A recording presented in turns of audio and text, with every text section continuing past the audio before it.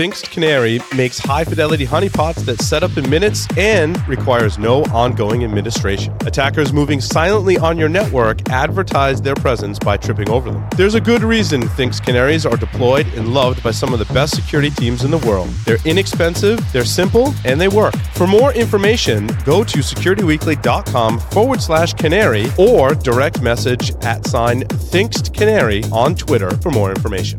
Domain Tools help security analysts turn threat data into threat intelligence. They take indicators from your network, including domains and IP addresses, and connect them with nearly every active domain on the internet. Those connections drive risk assessments, help profile attackers, guide online fraud investigations, and map cyber activity to attacker infrastructure. Fortune 1000 companies, global government agencies, and leading security solutions vendors use the Domain Tools platform as a critical ingredient in their threat investigations and proactive defenses. For more information, visit securityweekly.com/domain tools.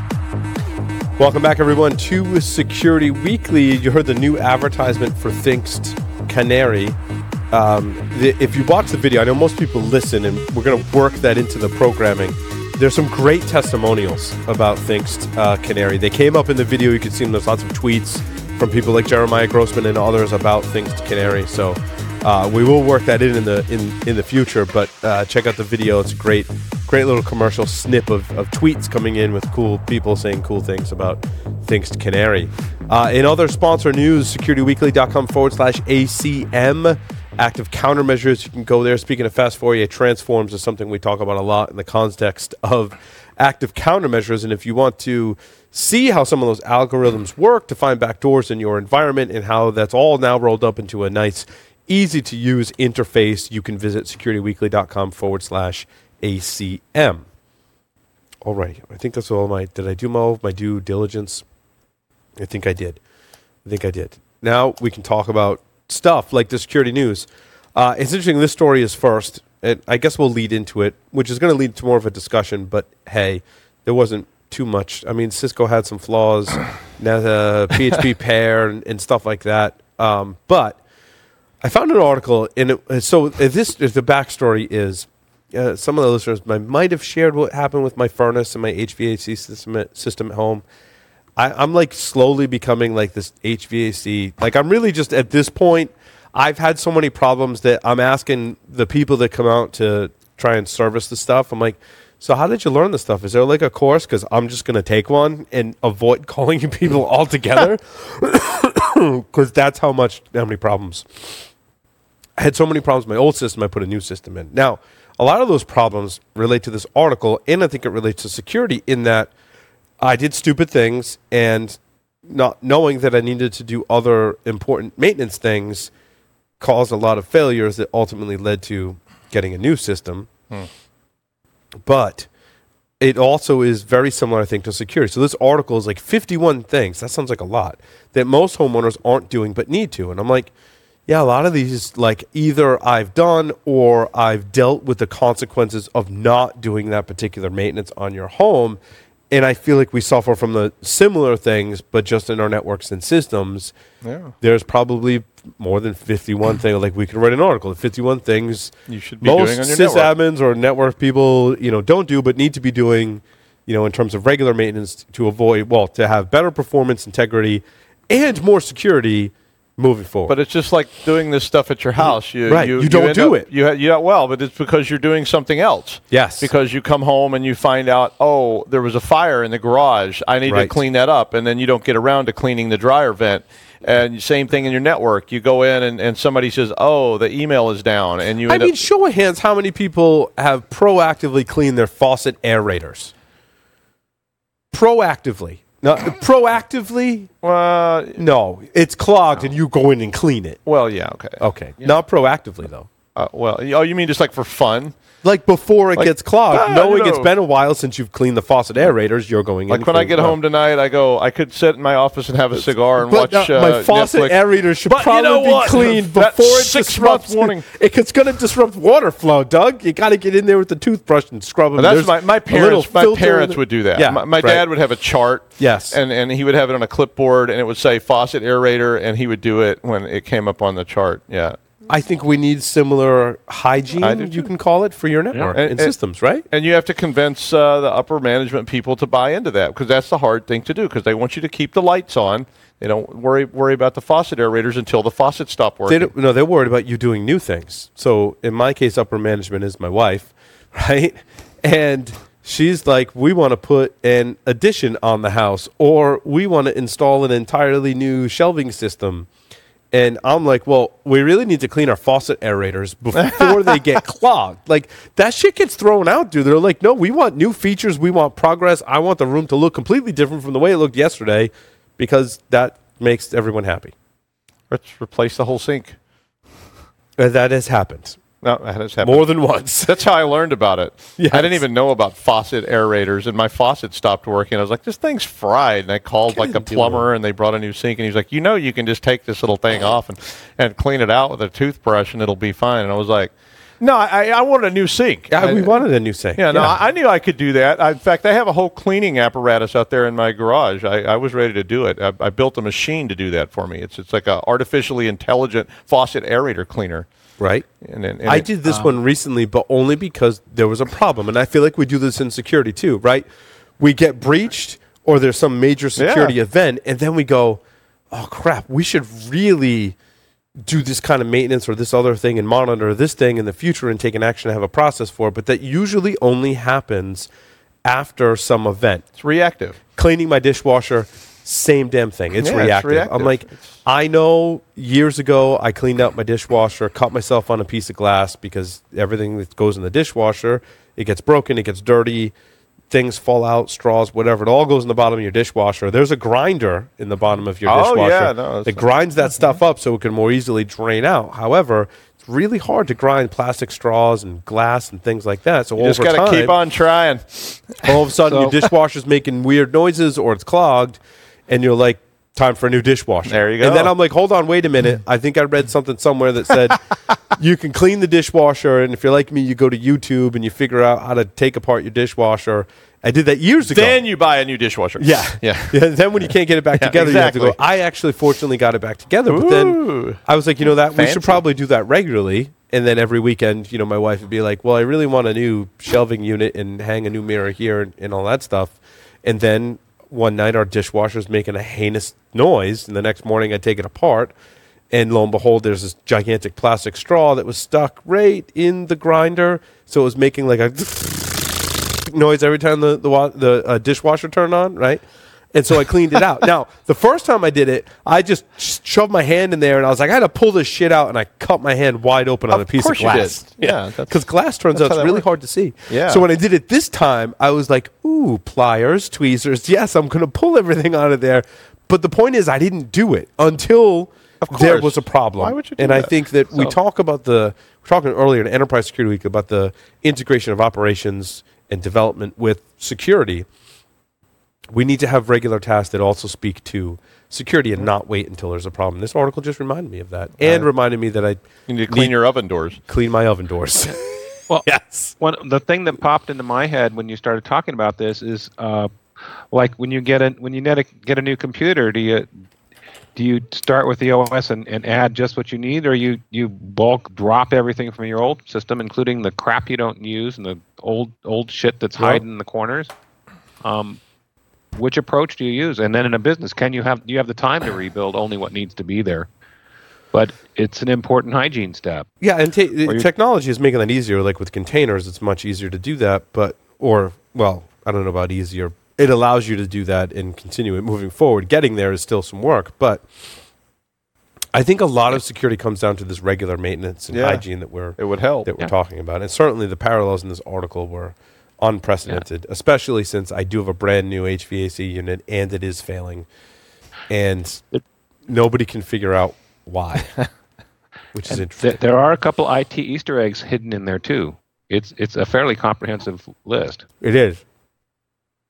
Anyway, I thought it was a pretty cool article.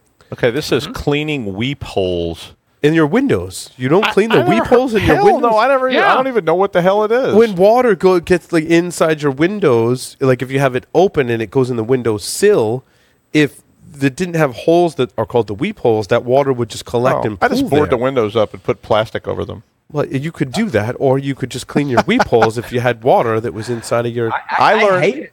I hate it when there's I water learned in you my were supposed to weep hole. leave your weep hole alone a long time ago. No, it's got to be. You got to have a clean weep hole. That's what I'm saying. Anyway. Oh, there's good stuff on here. Everybody should look at Yeah, this it is. article. Yeah, I especially You new can learn homeowners. something. Yeah. I'm putting together my advanced homeowner kit, and it includes a device to measure the CFMs in your air registers, And bourbon. wind speed, velocity. There's something in there Oh about my a swallow, God. but it does measure wind speed, velocity, and all I can think of every time I say wind speed, velocity is Oh. Monty Python in the search. Now they book. got a misspelled word here because I've always wanted to remove garage grim. Grim. It says removing garage grim. Yes, the And the they Grim Left off Reaper the that's E- in your E is garage invisible. should be removed. Yeah. I think they meant grime. Is But there grim in your weep hole? That's the What was I invisible saying? E. It's a That's the thing. name of this episode. Grim in your weep Visible E. hole. Grim in your weep hole. I knew I I, said probably there should have was a saved this default. story for last because it's going to be really difficult to transition off of the story and on to something else when it has And terms now for like something completely different. grim and weep holes and, Grim weep holes. and blowing out your soffits. It does. And now say- for something completely the same. Ooh, yeah. blow out your soffits after you get rid of your grim weep Weep holes. holes. Weep holes. $1 million idea, Paul. Class, hunter-gatherer skills for IT professionals. Yes. How to survive in the real world. There you It's go. true. It's true. Anyway, where do we want to go from here? Oh, how about I like the Nest missile alert. Yeah. So someone threatened a family using a Nest camera to broadcast a fake missile attack. Yeah. I'm not sure how do you really like, how do you do that? I don't know. I mean, I wasn't sure exactly what they did or how the alert was presented. Yeah. I mean, it was like a Nest camera, so we all have this stuff. And I was looking at mine, and I was like, I don't know how this camera would, broadcast an alert to me. I was like, maybe the guy walked up on their front porch with a little sign that said "missile alert incoming" or something. I don't know. I thought it was really strange. It's interesting. They said they compromised the Nest devices through exposed breaches in other websites. Well, I get the hack. I just didn't understand exactly what happened. with Ring, it sends you alerts when other events happen. Yeah, I guess and actually so, they came yeah. under scrutiny for who has access to the Right. footage on your Yeah. Ring, but it will send you alerts like a suspicious car was Right. Yeah, I in get it. there. I So get I could those, see yeah. changing one of those alerts and going, Yeah. there's a missile attack. Yeah. I don't know if that's available on the cams Well, that's what I was wondering. from because- Nest, because Ring and Nest are two different companies. Yeah. but So I mean, Nest makes yeah. doorbells and stuff too now. Right. No, I know. They used to just make thermostats, and they got bought by Google, Yep. and it's But becoming my their smart Ring home. sends me alerts, so yeah, Mhm. somebody could hack that, push an alert out. But I mean, honestly, if I got an alert from my doorbell that said North Korean There's a missiles missile. inbound, I probably wouldn't even jump up from my desk and go clean my weep holes or anything. I would probably just sit there and go, "What the hell?" You would ignore it and go clean your weep holes. Yeah, probably so. Because You would immediately pay attention to that weep hole maintenance that you were lax on. I know you It's would. a major I feel it. cause of Nest attacks. Weep So- holes. Yeah. I mean, one of the creepy cool things Nest is doing is they're looking for users that are using compromised passwords that have been published. It's not going to be perfect, and it feels a little creepy that they're checking for using compromised credentials, but they're trying to keep their users, Mm-hmm. a little more secure, and they make them change their passwords when they discover it. I And think believe that's smart, Lee. I mean, it is kind of creepy, but it's cool. yeah. I mean, hopefully they're just comparing hashes and not. Yeah. You know what I Right. mean? Yeah. Oh yeah, Right. let's not get the next level creepy yet. Just comparing hashes or something. Right. And they do have two-factor authentication for their app, for the app itself, available. It's buried down in the options where it's hard to Sure. see, but you can actually turn on when you're logging into your account, whether it's through their mobile app or through the website, that you have to two-factor. I believe it's just using SMS, but still, nice plus to have. I So think somebody that had to work for this one. it's a good reminder that everything you put on the internet is potentially public, and most likely someone else has seen it. That includes your password, as we're talking about in this, because your Yeah. password is essentially on the internet, And Twitter now has warned that private tweets were public for years. I'm not sure of the so anyone updated the email address linked to their account between November 2014 and January 2019 could have had messages exposed. Yep. I mean, my philosophy's always been don't say anything on the internet. I don't care if you think it's a private group, a public group, a secret group. But here's the thing with Twitter, they've always called it a direct message. Yeah. They haven't called it a secure direct message. They haven't called it a private message. Right. They've called it a direct message. I mean, I'm not trying to defend Twitter in this case because you do think, well, if I send this, then the public can't read it. But it just means that it didn't go out to your public Twitter feed, that it was made on a public platform. All social media networks fall into this thing. And when social media first started becoming really popular, actually after that, so it became popular, a lot of people started using it that didn't have backgrounds in technology.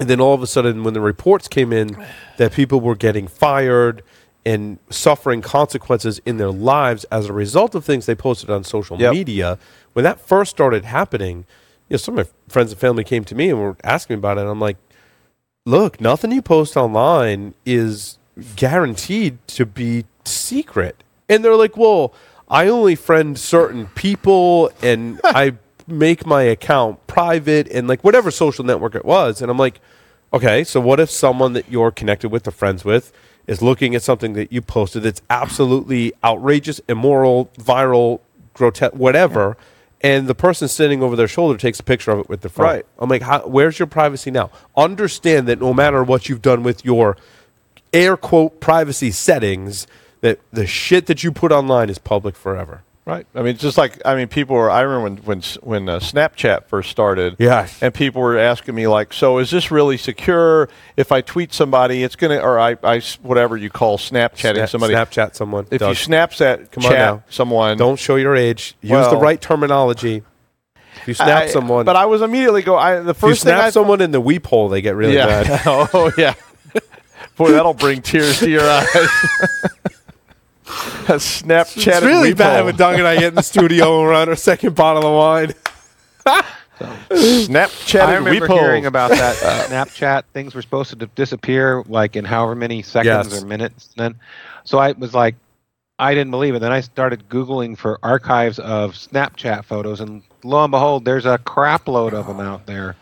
So much for them disappearing. The first thing I thought of was just video. I mean, videoing as it goes by. Right. I mean, I could set up a video camera on a tripod and just sit there and capture every bit of it. I'm like, it's not. I mean, they did have protections later that you couldn't screenshot. Yeah, they won't let you screenshot, but you can still set a video camera. But I'll have to say, Android is a pretty open platform. Yeah. I have to imagine that there's probably ways around it. Snapchat could have the most secure, air quote, secure app in the world, but once you drop it on Android, we've all seen an insecurity that an application can be tricked into doing a lot of things because the platform has bugs and holes that can be exploited. And I knew people that were trying to capture that stuff for surveillance purposes. Sure. I mean, they were, and so, I mean, it's all out there somewhere. I mean, good luck. I mean, you're putting it on somebody else's server. Yeah. That in of itself is a bad idea. And when other people see it, they can certainly save it. It is some of my friends on Facebook post the ridiculous Tinder things, and I'm just like, I don't understand the whole thing. I don't know. I'm married. So, have you guys seen the movie Chef? CHEF. No. Jon Favreau. No. I have. Yeah, but he's got a food truck, right? Well, but you remember, it starts off. He thinks he's sending a private tweet that gets retweeted 32,000 times. That's right. Yeah. Pretty good example of social media not being understood. It's also an awesome father-son movie, by the way. Gets me every time. But I was just thinking about it. It's a good example of what can go wrong when you just think you're sending something private that ain't. Yeah. Seen several people fired for stuff like that. Yes. I fired a couple of them. Oh. It's like your upper management does not have the guts to come in and tell you you're fired. So they hired me to do it instead, which is fine. We fixed the payroll system. I'm trying to find something as equally interesting to talk about. Lee, do you have stories that are... Well, I thought we might have a little interest out of my number one news story. There's this... So some people, if they have some of their cell phone, and we know we all get scam phone calls on our cell phones And all the time. and photos and text. And now you may see something along the lines of scam lightly as the scam likely. This is a great Yes. line In, as part of the caller ID. And now I have Lee, just to Yeah, go ahead. clarify there. You Android natively in Android it will mark calls as Yeah. spam, potential spam, Yeah. and I have Truecaller, Yeah. and that will also. They kind of been working in tandem. Like usually, if one doesn't get it, the other might, but they both Right. still miss things.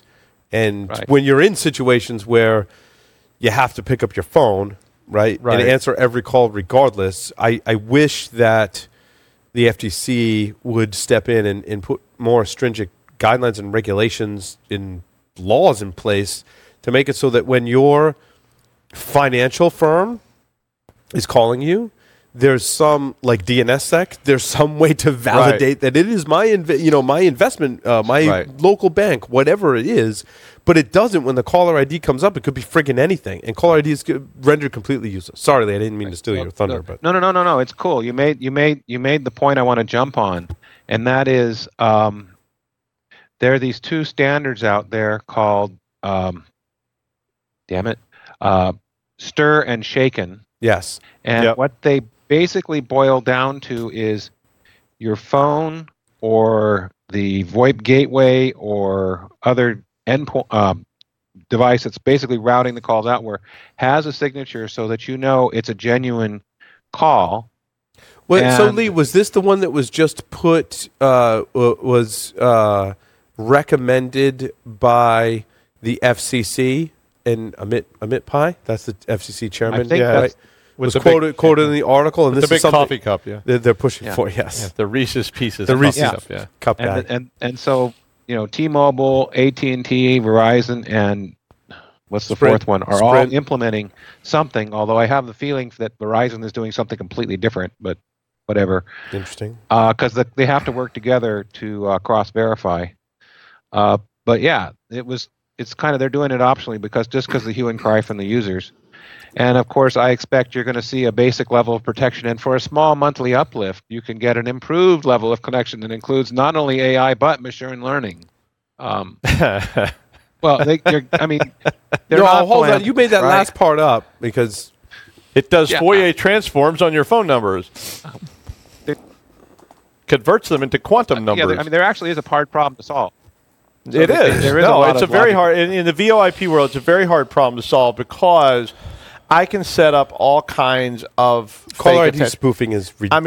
mean, I can jump on Vonage or any of these services and change my numbers at will to any area code, so I can call you from a local exchange. So you think I get calls Oh, God, constantly. it used to be years ago. A few spam calls that you'd get, you'd be like, "Oh, that's a local number. I'm going to pick that up." Right. You fast forward to today, All of them are. like 90% of the spam calls you get are spoofing your local exchange. Exactly. You know what's really And funny local about that prefix. to me? area code and prefix. Yep. For those of us that are road warriors, it doesn't work because we get calls from all over the fucking world. So it's like, yeah, whatever. But for those of us that are not, which is the majority of the population, let's face it, it damn well works, and it's annoying as crap. But Jeff, even if you're traveling, how do you know it's not your local dry cleaner calling you, or if it's someone that wants to renew the insurance or warranty on your car, right? Well, Like you don't know 99% of my that. calls And I anyway. use the dry cleaner example because I got someone else's dry cleaning, which was kind of interesting. It was, I mean, it wasn't really that interesting. I got a bunch of dress shirts that weren't mine, and I took it back, and they gave me my dress shirts. But had they called me, I'd have looked at the number and gone, is that the dry cleaners? Because it doesn't always map back to the business that's calling. Because I've gotten legitimate calls locally that I didn't answer, that I was like, shit, I probably should have answered that one. And the caller ID didn't match who it was. So I feel like there's two things. I actually, God, I can't believe I'm going to say this. I agree with the FCC's proposal that they should impose restrictions and laws that prevent organizations from spoofing caller ID. That seems logical to me.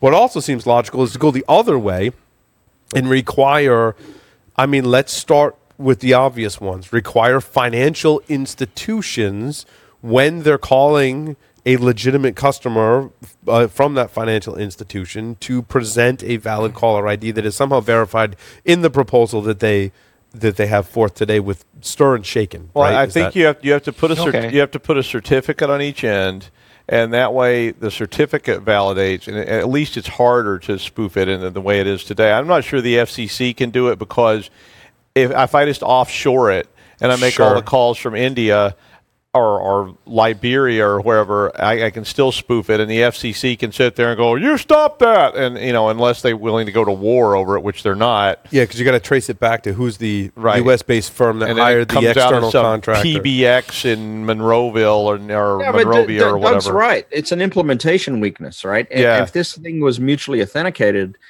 before you can transmit caller ID, it wouldn't be a problem. No, right? I'm not saying I would Right. even then trust my caller ID to when someone financial institution calls me and says, "What's your social security number?" Well, hold on, you called me. No, screw you. Hang up. I'm calling you back. But if we each just had a certificate and you knew who to trust, you could see a certificate from me, and I call you, and it says Doug White is calling, and you would at least know that was me, and it would be a I lot still harder. wouldn't give you. You wouldn't. well, He wouldn't answer my call, but at least you. but would I know it wouldn't was- give them any personal information until You I don't have called to. them. It's still. a certificate. I mean, I'm just saying though. Yeah. It doesn't. It's not a trust thing. It just validates what it says on caller ID. So if it says Right. Doug White, it really is Doug White. And if your phone says So then not, I know I can just send it right to voicemail. exactly. Yeah. And if you know, or you can just send me a dick pic back or whatever, like Right. you usually do. But Text me first before you call. If So- everyone just texted first before they call, I don't know. that's what I do. One of the cool things in the Stir and Shaken stuff is it actually has different levels of assurance. So is the certificate at the phone? Is it at the PBX? Is it at the VoIP gateway? You have different levels of Well, confidence. yeah, I'm in thinking that the system, certificate. which is Well, kinda yeah, cool. I mean, I would want the certificates to be for individual calls. A certificate should be on the individual phones. For a commercial call, it should be at the PBX level. So it would have to say, this is IBM calling, and or it says just random caller or non-secured certificate or whatever, and you could at least just send those to voicemail, and you don't have to answer them.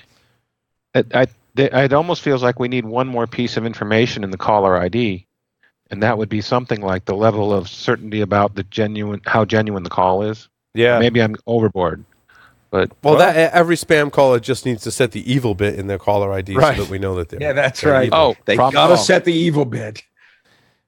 I think I saw in one of the articles I was reading. They estimate 50% of mobile calls are scams yeah. right now. Yeah, It's crazy. I'd say that's pretty accurate. I mean, I put a product on my phone, and it really stripped it out. Do you want to Nomo Robo? Nomo Robo?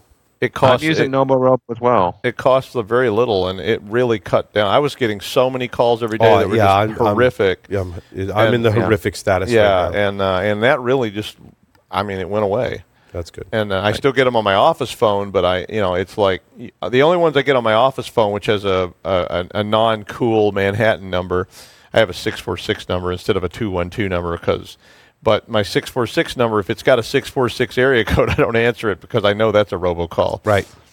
So Right. But they have a non-mobile version of Nomorobo. You're basically setting up simultaneous ringing at Nomorobo and your Yeah. extension, and they do the equivalent of picking up the extension and hanging up on them. right, which makes them pay for the call. Yep. Yeah. I don't know Yes. that they have to pay much, but in the old days, back in the past, it was. I remember calling my girlfriend long distance, and we had a system for that. And you call a collect call, and then you yell over the operator, and they get mad at you. You go, meet me at 8 o'clock, and hang up. And then the operator would call back, and go, don't do that. That's illegal. And it's like, oh, I'm sorry. I was actually yelling at my brother. I wasn't trying to, That's a hack. That is an That old was hack. talk yeah. about an old hack. We also had the one where you ring the phone. You ring the phone twice and hang up, and that meant like I'll meet you at 8 o'clock, so that way they didn't pick up the phone. The days before text messaging. Yeah, exactly. Our version of text messaging. Do you ever make a call using a ham radio patch? No, but I know what that is because I also Yeah. have a friend who used to do that kind of stuff. Wait, Yeah, how do you do that's that, how- Lee? Well, basically, it's like the ham operator in one location contacts another ham operator in the other location, and they're connecting it up. Then and the other operator calls you on the phone and sets it up, and it's essentially call over radio. Like you're on It's call over radio, but you're also on it's using the voice activated switching and stuff, but you have to like say over it when you're done talking, so that people know when to cut over, and you're not a private conversation anymore. Right. Well, were you really free? Were you really a private conversation, Lee, in any situation over the old POTS systems? Not unless you were really again. naive. I'll reference a George Carlin joke. Remember when he's talking about people tapping his phones, and he used to answer the phone. What did he say, Doug? Do you know the line? No. He said, "Fuck Hoover." Hello, hey, how you doing? Oh, that's right. Yeah. Yeah.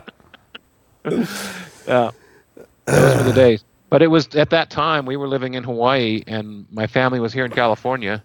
And so it was wicked expensive for that long distance call. So the patch call was great, and you can still get the technology to do it. That's I'm pretty sure cool. that technology didn't go away. No, or you could just talk over the internet. Yeah, it's like free, right? Exactly. Pretty much. And because it's on the internet, of course, it's more private. You just have to go do it at a public library. So there you go. These just aren't as interesting as what we've been talking about. I got on Patch Flaw and Cisco leaves small businesses wide open. PHP Pair has been hacked, and the tainted package manager has been distributed for 6 months. It makes me think. I'm like, oh shit! I'll be right back. God damn it! I ran the PHP Pair command. Fuck! Now I got to go check some of my systems. Pair is like the package management system for PHP, right? It's like apt. It's like apt or what is Yum it in Python? I don't know what it is. Holy shit! What is it in Python, Joff? The package manager installer. Pip. Thank you, Pip. We both thought you said it as I thought of it. Pip. Yum. Pip is to Python what Pair is to PHP. And it's tainted. PHP. And it's tainted. Is it hobo? It's hobo tainted. Did we have that hobo conversation on air? Probably not. not. I hope not. God, I hope not. That's why the FCC keeps calling my phone. It was my Halloween costume. That's all I have to say. Hobo in summertime. Hobo leg ho tainted. Yeah. Okay. Can we wrap this up? No, Joff, we still have time. I'm keeper of the time here, all right? He's keeper of All right. So he's the head hobo in this place. The head hobo is very accurate. He's the taint master. The taint master of the universe. I really thought this one came from the Register because of the title. Turns out it didn't. It came from Ars Technica. But a researcher discovers state actors' mobile malware efforts because of YOLO OPSEC. YOLO. I'm not sure what constitutes YOLO OPSEC, but OPSEC is important. And it seems that if you're an evil, bad person, malicious actor, and you're not paying attention to your OPSEC, in today's day and age, you run a really big risk of getting caught. I think that, would you agree in general that attackers have to have slightly better OPSEC because there's more awareness in potential places I to would get caught? absolutely Right? agree with that, yeah. Yeah, I think even generally, like, what's your six? I mean, right? people. Well, I mean, Joff, you break into enterprise networks for your job, right? Like, Yeah. if your OPSEC isn't good, you might get caught. I mean, slightly different scenario, but still, if No, you're you not gotta using watch your encrypted OPSEC, channels or that kind of thing. People No, have it- logging. They have, they have cameras. They have logging. Well, They have. we've always had logging. I think now people use more it. people look at That's logs what I mean. for I mean- security events. Yeah. So I think people do watch for that stuff. And if you were just out there wide open, I mean, I did a police case recently, and the person was caught because their IP address was exposed. Right. And they got notified that they were being investigated, and they still didn't. If you don't have obfuscate it. basic OPSEC, you get. And I that mean, person- I remember back in the day at university. Well, this seems to be the episode that will live in the past. But I helped with an investigation that ultimately led to people who were convicted and sent to prison. And it was a failure on OPSEC. I was observing events on my network, and I was like, wow, that's a really weird FTP connection on a really weird port coming from a system that, based on other events, I know is compromised by someone else. Let me go on that system and see what's up.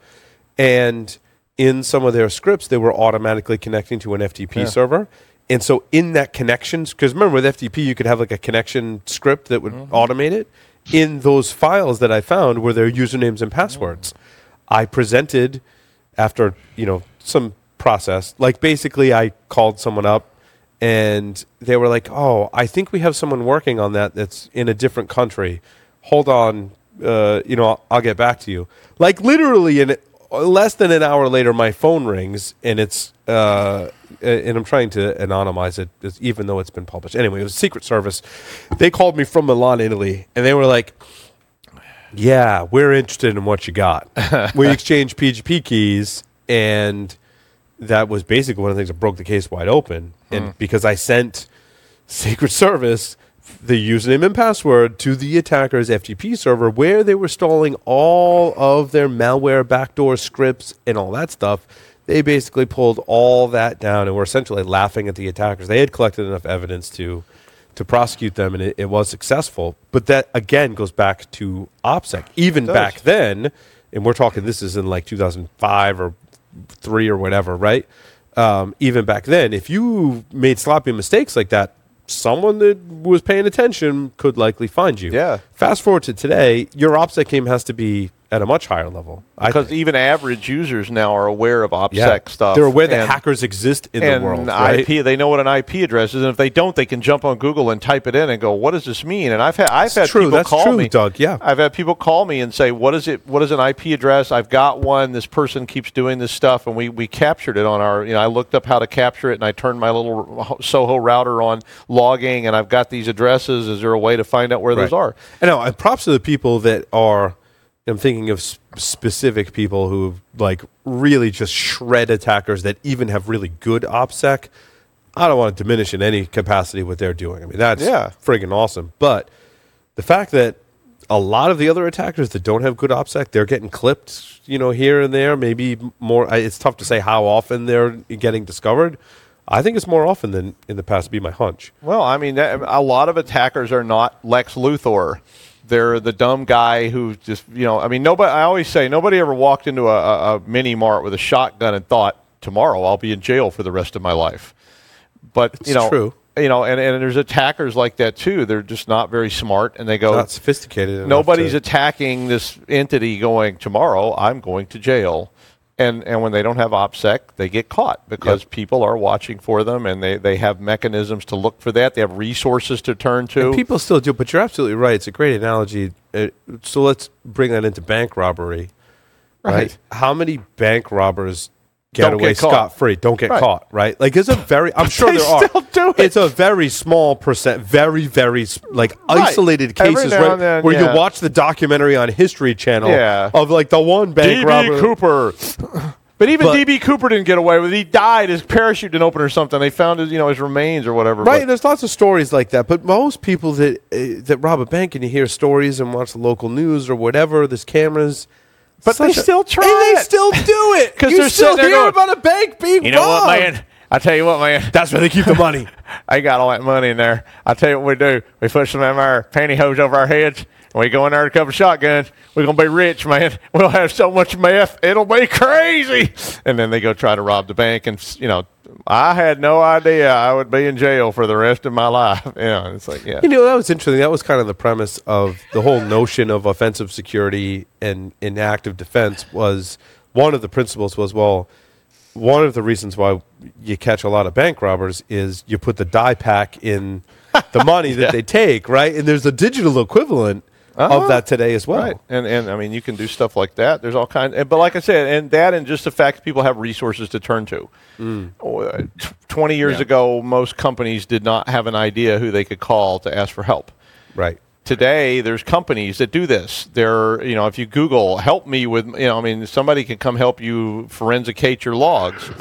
They can prepare evidence. They've got all kinds of. You call the state police in Rhode Island. They have a great unit over there. You call over there and say, "Look, I think we got hacked." They can come over and take that data. If there's enough damages at stake, I agree. We're transitioning off this, but I like where we're going. If there's enough damages at stake, you can get help from law enforcement. And I agree. In the past 20 years, I want to get your take on this. Past 20 years, law enforcement has significantly upped their game. Oh my God! In cybercrime, like you think about how long we've come in 20 years, Doug, in investigating cybercrime across the board. All of law enforcement, state, federal, local, government, the whole thing. I mean, I guarantee you, even 10, 15 years ago, and Rhode Island, shout out to Rhode Island, was one of the first states that really had a sophisticated computer crimes unit because they happened to have a couple of people over there that were really interested in this. John Alfred. John Alfred. He's a great person. We met him. Ken Bell and those guys.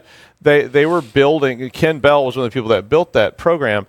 But I mean, and you call them and they will talk to you about it. But there has to be enough. It's a prioritization. Well, they may tell you that we can't do much because it's such a dinky thing. But correct. I mean, 10 years ago, 15 years ago, if you called your local law enforcement and said, "I think I got hacked," they're like, "With a machete or what? A lawnmower blade? Because I think I'm going to have to kill you." And even today, I've seen a lot of harassment cases that, given better technology and expertise and effort, probably could lead to some type of prosecution. Well, right? I'll give. I can't tell you much about this, but I did this law enforcement thing, and this case was very long. It had been going on for years and years and years and years, and a lot of the early investigation of this case was essentially people saying, "We don't know what to do. We can't help you."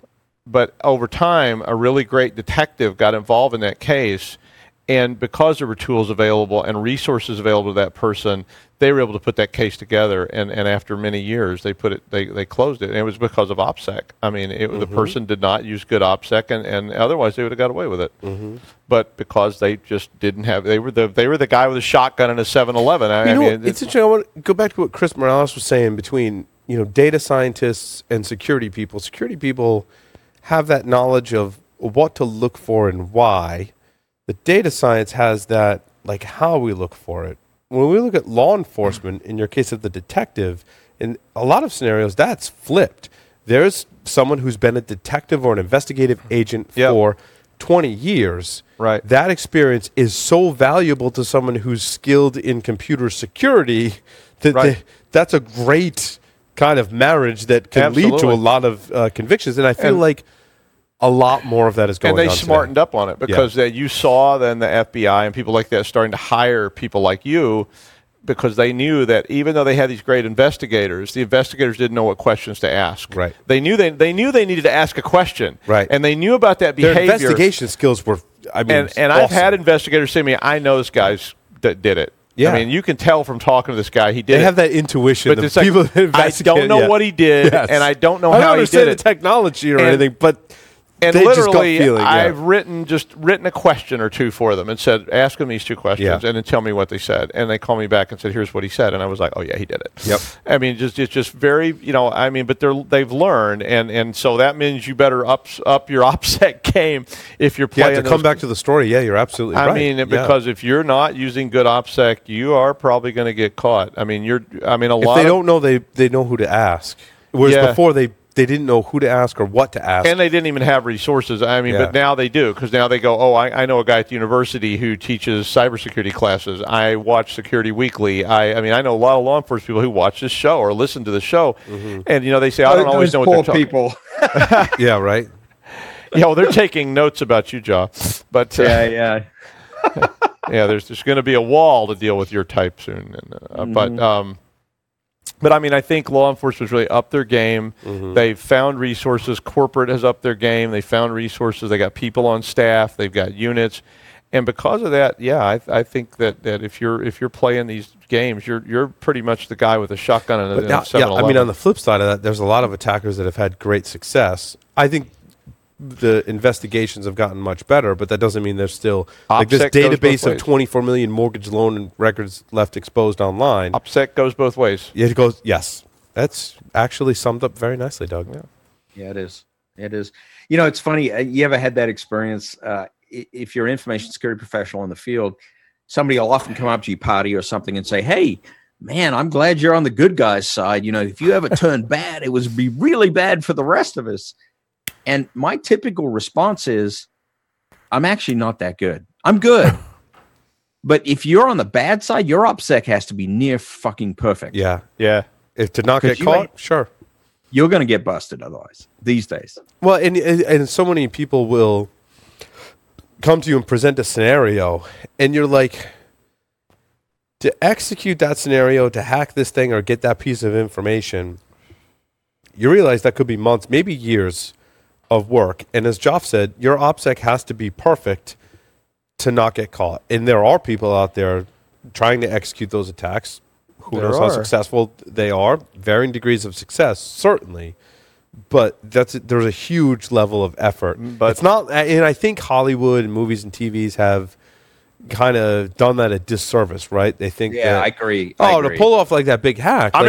In the movie, they show it like, they just type they look like they're just mashing the keyboard. And Swordfish, where they're holding a gun to his head. Yeah. He's like, I'm hacking the DOD.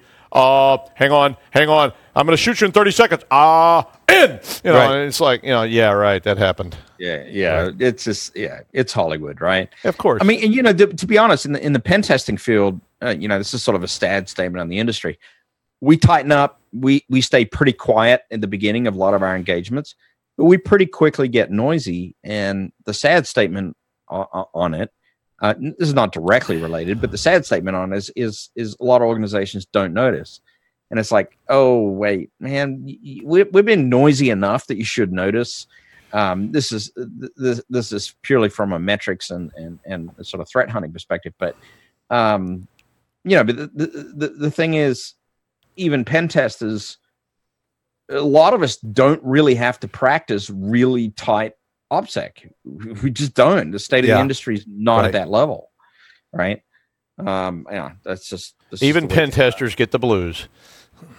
Well, and I think what the company you're engaging with knows who you are and all that stuff. So it's not a really fair. It's not a fair comparison. Right? It's contrived, right? It's contrived setup example. And that's a sliding risk business, though, too. I mean, that's about like how much OPSEC do you want to have, and how. So I mean, if they say this is the launch codes and we've got nuclear weapons ready to fire here, you probably want to make if you're trying to pen test them, you're going to have perfect OPSEC. But if it's some company going, so it's all about where they want you to be on the pen testing. There is the drone strike threat. If you do hack something, someone's going to come. Hellfire missile is going to come. Hellfire missile coming right down the chimney. There could be one on its way here. Weapons going to come get you. Oh well, the fundamental, as much as pen testing is wonderful, right? But as much as we say we are going to emulate a real threat actor, there's a couple of big limitations. One is it's under contract, and the second is I got to stay within the confines of the law. Yeah. Inside of that contract. And I think that's what I was clumsily getting at, Choff, was that that sliding scale of where you get to be. You say, do you want us to go all out and because if it's nuclear weapons, I'm like, break the law. I want you to test this. I don't want anybody ever getting in here. But as a contractor, you have to play that game. And it's how many hours do you want us to spend on this? Do you want us to spend 10,000 hours and then do what somebody might really do to you, or 1,000 hours because that's what you want to pay for?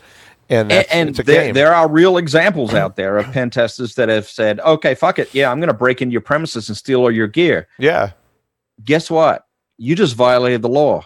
Guess what? Customer's going to call the cops and you're going to get fucked. Right? I mean, you don't go across some lines, right? I mean, there are limitations. Right? Scope. Yes, scope. Yes. So, Lee, I like the new Android malware that uses it looks at the telemetry from the motion sensor on your on Android and determines if it's being emulated or not, right? I'm assuming that's the story that your story number 2. Yeah, that was the one where I was looking at Android was it's trying to use the motion sensor input to tell if it's in a sandbox, so it just goes to sleep. If it finds it's on a real phone, it offers you a secure Android update that's really cool and does crypto mining for you. I just like the way that it was so stealthy. It just kind of and trying not to be detected. Yeah, when we had Lenny Zeltzer on the show late last year, he talked about some of the evasion techniques or techniques that malware would use to detect if it was in a forensics environment or in a lab environment, right? And I feel like that's always a cat and mouse game, right? So like now, knowing this, if you've got a malware sandbox that's emulating Android, you know that you need to emulate the motion sensors as if it were a real phone, and then the attackers are going to go back and say, can I use some type of machine learning algorithm to figure out that is this an emulated motion data that's being fed to me, or is this actual motion data that's being fed to me by someone's phone? Yep, I agree. And one thing I was wondering is what happens if I turn off location services on the device, but then I thought, wait a minute, who practically runs around with their phone and never turns on the location services? Yeah, and that's most likely spoofed, Lee, right? The location services in the emulated environment. It's a cat and mouse game, just like it is for malware on PCs as well. Yep. Yeah. But it's cool they're trying new stuff. It is cool that they're trying this. I saw this article this week as well, Lee, and I thought it was cool. And I wondered about how far the cat and mouse game was going to go, right? Like how hard are we going to work in a forensics sandbox environment to emulate movement versus how hard are the attackers going to work to be able to detect whether the movement is being faked or whether it's actually real. Yep.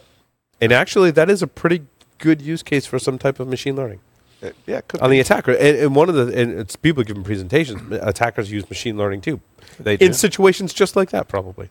How they up their OPSEC. Right. Wow, I feel like we just came full circle. That was beautiful, Paul. That was beautiful. I don't think we can top that. I'm crying here. I'm crying. With that, we're going to end the show. I will turn Doug or Joff. Lee. Oh, my Lee God. Neely. Take us out. Lee. Thank you, everyone, for listening and watching. Lee Neely. Take us out. And with that, our rhyme of security news and mixed in with porn memes, we're out of here. Catch you next week.